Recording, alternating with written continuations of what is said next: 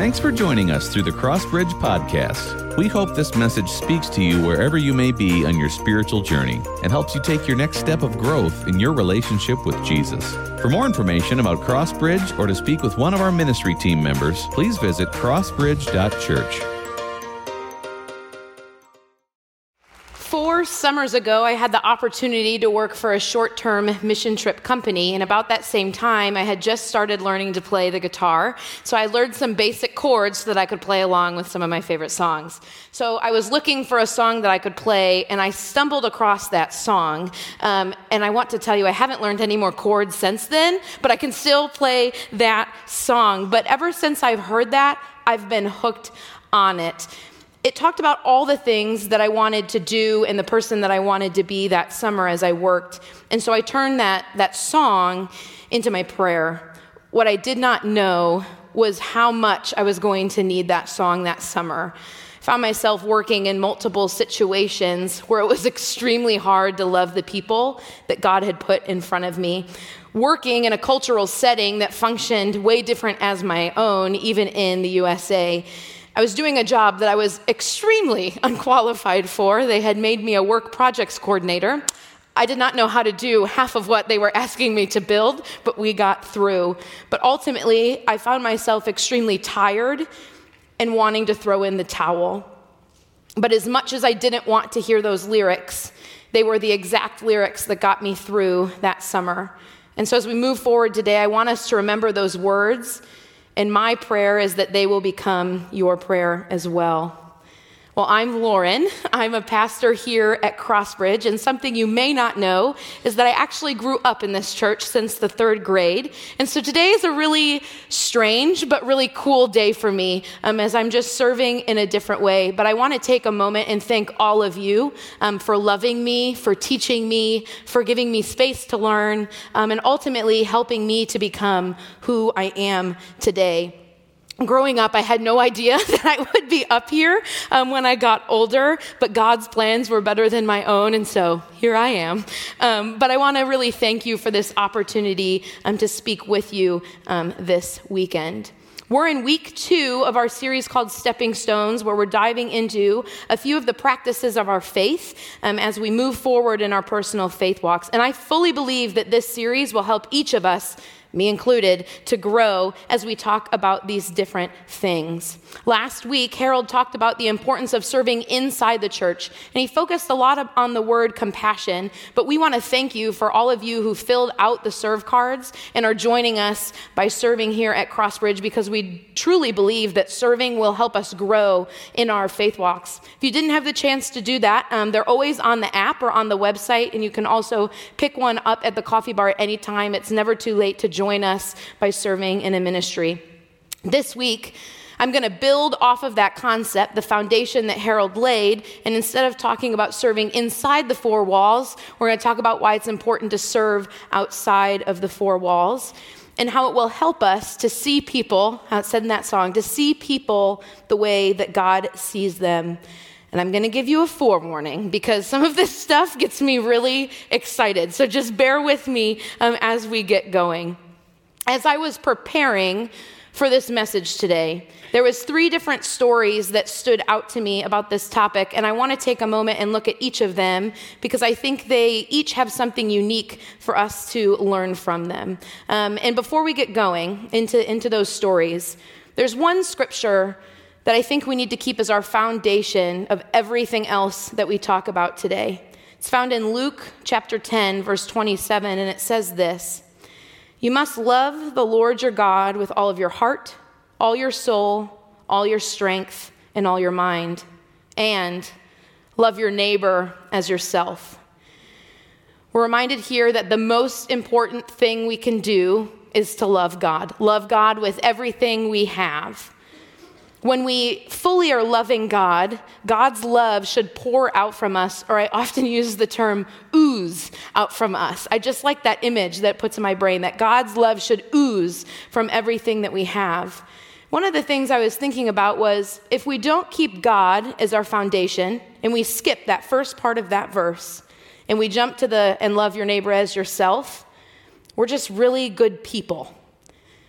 But we're called to be more than that. We're called to be Christians, Christ followers, which means that we have to keep God as the foundation and build everything else we do off of that. So if we're supposed to love our neighbors, am I talking just about the people who live next door? No, they're included, but I think it's much more than that. And Jesus actually responds to that exact question by giving a story, which we're going to read in the book of Luke later on in chapter 10. It says this: Jesus replied with a story. A Jewish man was traveling from Jerusalem down to Jericho, and he was attacked by bandits. They stripped him of his clothes, beat him up, and left him half dead beside the road. By chance, a priest came along. But when he saw the man lying there, he crossed to the other side of the road and passed him by. A temple assistant walked over and looked at him lying there, but he also passed by on the other side. Then a despised Samaritan came along, and when he saw the man, he felt compassion for him. Going over to him, the Samaritan soothed his wounds with olive oil and wine and bandaged them. Then he put the man on his own donkey and took him to an inn where he took care of him. The next day, he handed the innkeeper 2 silver coins, telling him, "Take care of this man. If his bill runs higher than this, I'll pay you the next time I'm here." Now, which of these 3 would you say was a neighbor to the man who was attacked by the bandits? Jesus asked.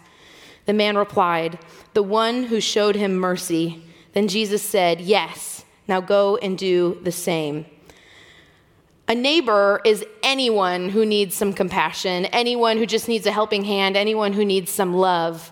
And I think we all find ourselves in that position at one point in time in our lives. I had 2 main thoughts when I read that story this time around.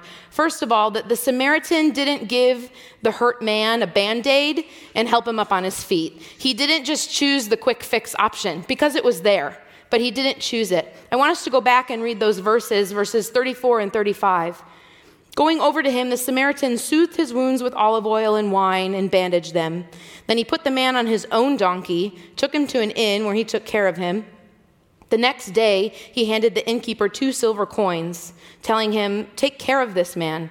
If his bill runs higher than this, I'll pay you the next time I'm here." The Samaritan helped this hurting man in multiple ways. Not only did he stop and give him a Band-Aid, but then he took him to an inn where he could rest and heal more. And he didn't just leave him there, but he paid for it and paid for the future of his well-being.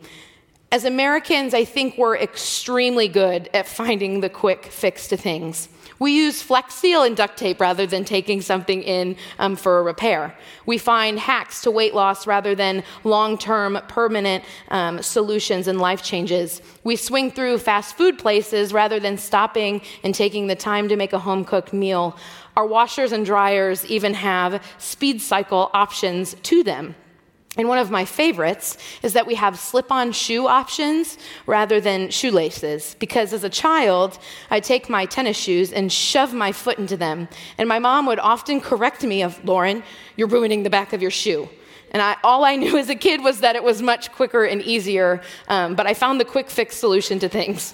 And I know those are some pretty silly and off-the-wall examples, but I really think that they point to this concept that we are constantly looking for something that's faster, something that's easier, something that's less money, less time, fill in the blank. But the Samaritan could have easily done those things. He could have easily given this man a hand up, given him a few dollars or a Band-Aid, and then went off on his way. But he chose the time-consuming fix, the messier fix, and the more costly fix. Secondly, as Christians, I think we need to work to be the first person to stop and help those in need rather than the last. People passed this hurting man, and it wasn't just one person. The story tells us 2 that we know of, and they weren't just your average people either. It was a priest and a temple assistant, which is the equivalent of a pastor and another staff member of a church. Surely, if anyone was going to stop, it was going to be them. Wrong! They didn't. But I think that is a challenge to us, that we need to work to not fall into that trap, to pass people by who are hurting, that we need to work to be the first person to stop and help when we find people in need.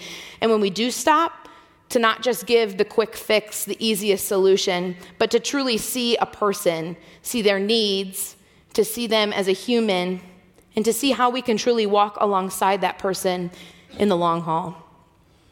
The next story I found, Pastor Harold talked about last week. And if he tells you that it was his story first, it was mine.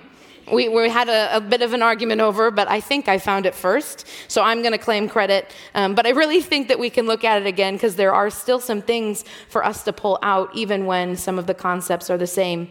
So in case you weren't here, this story is Jesus, the story of Jesus when he feeds the 5,000. It's found in the book of Mark, chapter 6. This is what it reads.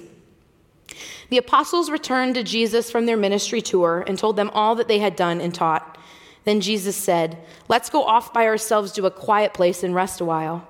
He said this because there were so many people coming and going that Jesus and his apostles didn't even have time to eat.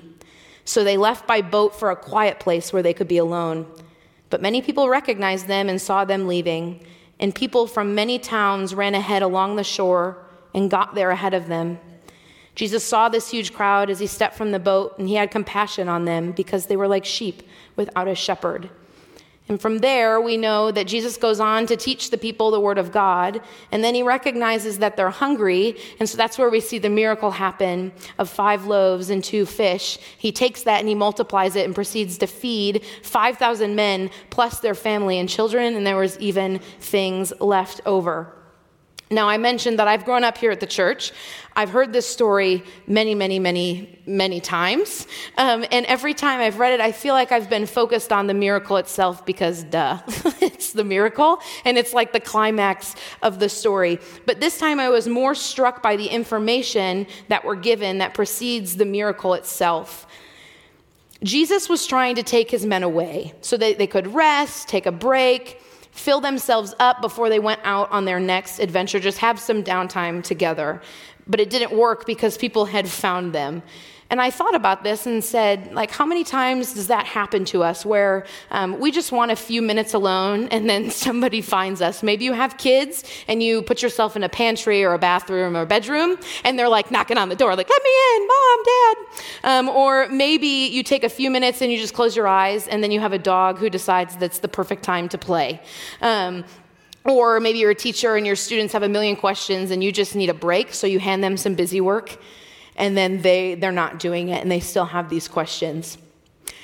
I work here at the Ottawa campus, and oftentimes when I'm here and I pull into the parking lot, if I see Erica's car, Erica's our Crossbridge Kids director, I come into the building, I set my stuff down, and then I go on a hunt to find where she's at. It might be obvious, but maybe not. I'm extremely extroverted, and Erica is the opposite end, is extremely introverted. So I love to be around people, don't like to be by myself. Erica loves her alone time and prefers not to be around people all of the time, although she loves people. And so I thought about this and how I get into the building, and then I'm like through the back hallway and into the rooms, because Erica is notorious for finding a new space to work in the church, some cozy corner that she's placed herself in. And I'm not going to give away her spots. So if you ever need her, you're going to have to find her yourself because she's pretty good at hiding. But that's exactly what happened. These people saw something of Jesus's. They saw the boat, they saw him, they saw his guys, and they went to go find him because they wanted to be with him. They wanted to go say hello. And I'm reminded that Jesus had 2 choices, right? Jesus was human, is the same sense that Erica has choices when I go to find her. She always says hello and gives me a hug. But Jesus had himself 2 choices. Option number 1, ask the people politely to just give them a few minutes and that Jesus would get to them after. Option number 2 was to drop everything, sacrifice his rest and his quiet for a little bit, and serve the people that God had placed in front of them. We're reminded of what that right choice, the right answer to that is in Philippians chapter 2, verse 4. Do not be interested only in your own life, but be interested in the lives of others. Jesus chose to serve. Yeah, it was inconvenient. Yeah, it messed up his plans. But when he did serve, he didn't choose the quick and easy route either. He served in 2 ways. He served the people in front of him holistically. He saw that they had a need for God, and so he stopped and he taught them the gospel. But he also saw their physical need, that they were hungry. And so the disciples offered Jesus the quick solution, which was to go and let them find something to eat. They'll go through McDonald's. They'll go to fast food, wherever they're going to head.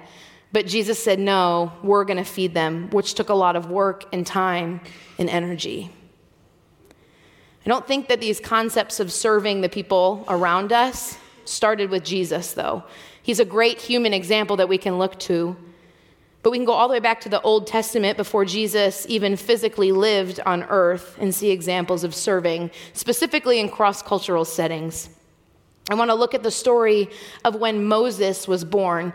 You may know that Moses goes on to be a key character in the Bible and does a lot of great things. But this is the story of when Moses was brought into this earth. And this is found in Exodus, the end of chapter 1. It goes into chapter 2. It says, then Pharaoh's the ruler of Egypt, gave this order to all of his people. Throw every newborn Hebrew boy into the Nile River, but you may let the girls live. About that time, a man and a woman from the tribe of Levi got married. The woman became pregnant and gave birth to a son. She saw that he was a special baby and kept him hidden for 3 months. But when she could no longer hide him, she got a basket made of papyrus reeds and waterproofed it with tar and pitch. She put the baby in a basket and laid it among the reeds along the bank of the Nile River. The baby's sister then stood at a distance watching to see what would happen to him. Soon, Pharaoh's daughter came down to bathe in the river, and her attendants walked along the riverbank. When the princess saw this basket among the reeds, she sent her maid to go get it for her. When the princess opened it, she saw the baby. The little boy was crying, and she felt sorry for him. Some translations even use that word, compassion, that she had compassion for him. This must be one of the Hebrew children, she said. Then the baby's sister approached the princess. Should I go and find one of the Hebrew women to nurse this baby for you, she asked. Yes, do, the princess replied. So the girl went and called the baby's mother. Take this baby and nurse him for me, the princess told the baby's mother. I'll pay you for your help. So the woman took her baby home and nursed him. Later, when that boy was older, his mother brought him back to Pharaoh's daughter, who adopted him as her own son. The princess named him Moses, for she explained, I lifted him out of the water. Do you understand what just happened? Because I watched this story in VeggieTales format many times, and I didn't understand what was going on. The ruler of Egypt wanted this boy and all the other boys like him dead. The ruler's own daughter took in this boy and raised him under the very nose of the guy who wanted to kill him. That's a bold move. That's what I say. That is a bold move. Pharaoh's daughter has some courage. I thought about how many people are in that house. It had to be a big house. He's the Pharaoh. How many servants there were, how many guards there were, how many extra guests came in and out of that house, how many times that there was for Pharaoh's daughter to be caught for raising someone who was supposed to be dead. Pharaoh's daughter is a beautiful example of serving in a cross-cultural manner.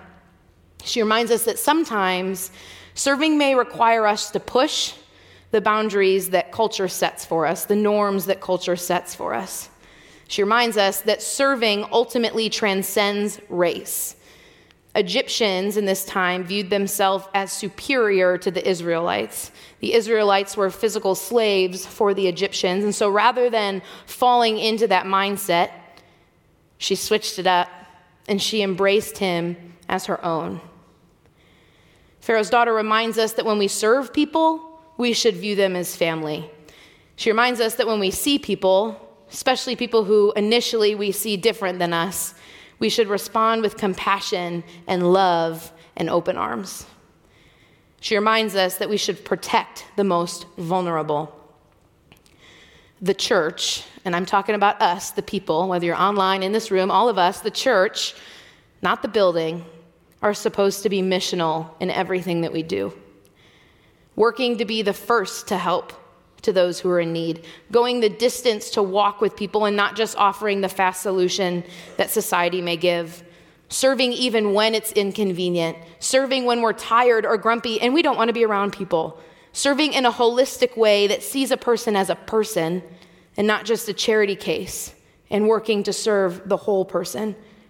Serving even when it goes against the cultural norm, serving even when others are just passing that person by. living life with people who are different races, ethnicities, genders, ages, economic backgrounds, and social statuses, and more. Serving with compassion, love, mercy, and grace above anything else. Serving the most vulnerable. Serving large groups of people, but also connecting with people one-on-one. But ultimately, loving the people that society shoves to the sides and serving and living in our lives in a way that points people to Jesus. Isaiah chapter 6, verse 8 says this, "Then I heard the Lord asking, 'Whom should I send as a messenger to this people? Who will go for us?' I said, 'Here I am, send me.'" Our missionaries, the Seneca family, are the perfect example of that verse. They were open to where God was leading them, so they went, and now they're thriving because they're in the palm of God's hand and serving him in the way that he has called them to do. It changed them from the inside out. And now I think that God sometimes sends us to other countries, but he also sends us to our physical neighbor, the house next door, across the street, into town, into the community, and everywhere in between. About a month ago, Crossbridge sent a team of myself and 4 other strong, beautiful women on a short-term mission trip to the Dominican Republic. And I'll tell you, we learned a whole lot while we were there, and we wanted to share those things with you. So take a look at this. On our mission trip to the Dominican Republic, I learned that Dominican culture is rich and fruitful, and there's so much to learn, so much to have fun with, and we had a great time experiencing all of it. I learned that the Dominican Republic has such a mixture of people who are very, very poor and people who are very, very well off. I learned that the Dominican Republic is a beautifully broken community. The Dominicans are animated, they're bright, they're colorful, and they're very hospitable. I learned that the average pay per day in the Dominican is a little over $2 a day. I learned that I have friends all over the world, some that I can speak to and some that I can't. I learned that I was made for worship. I learned that I could come as I am and I don't have to be perfect. I learned about myself. This trip just really reaffirmed how blessed and how privileged I truly am. I also have learned probably about myself that I can trust God in all things.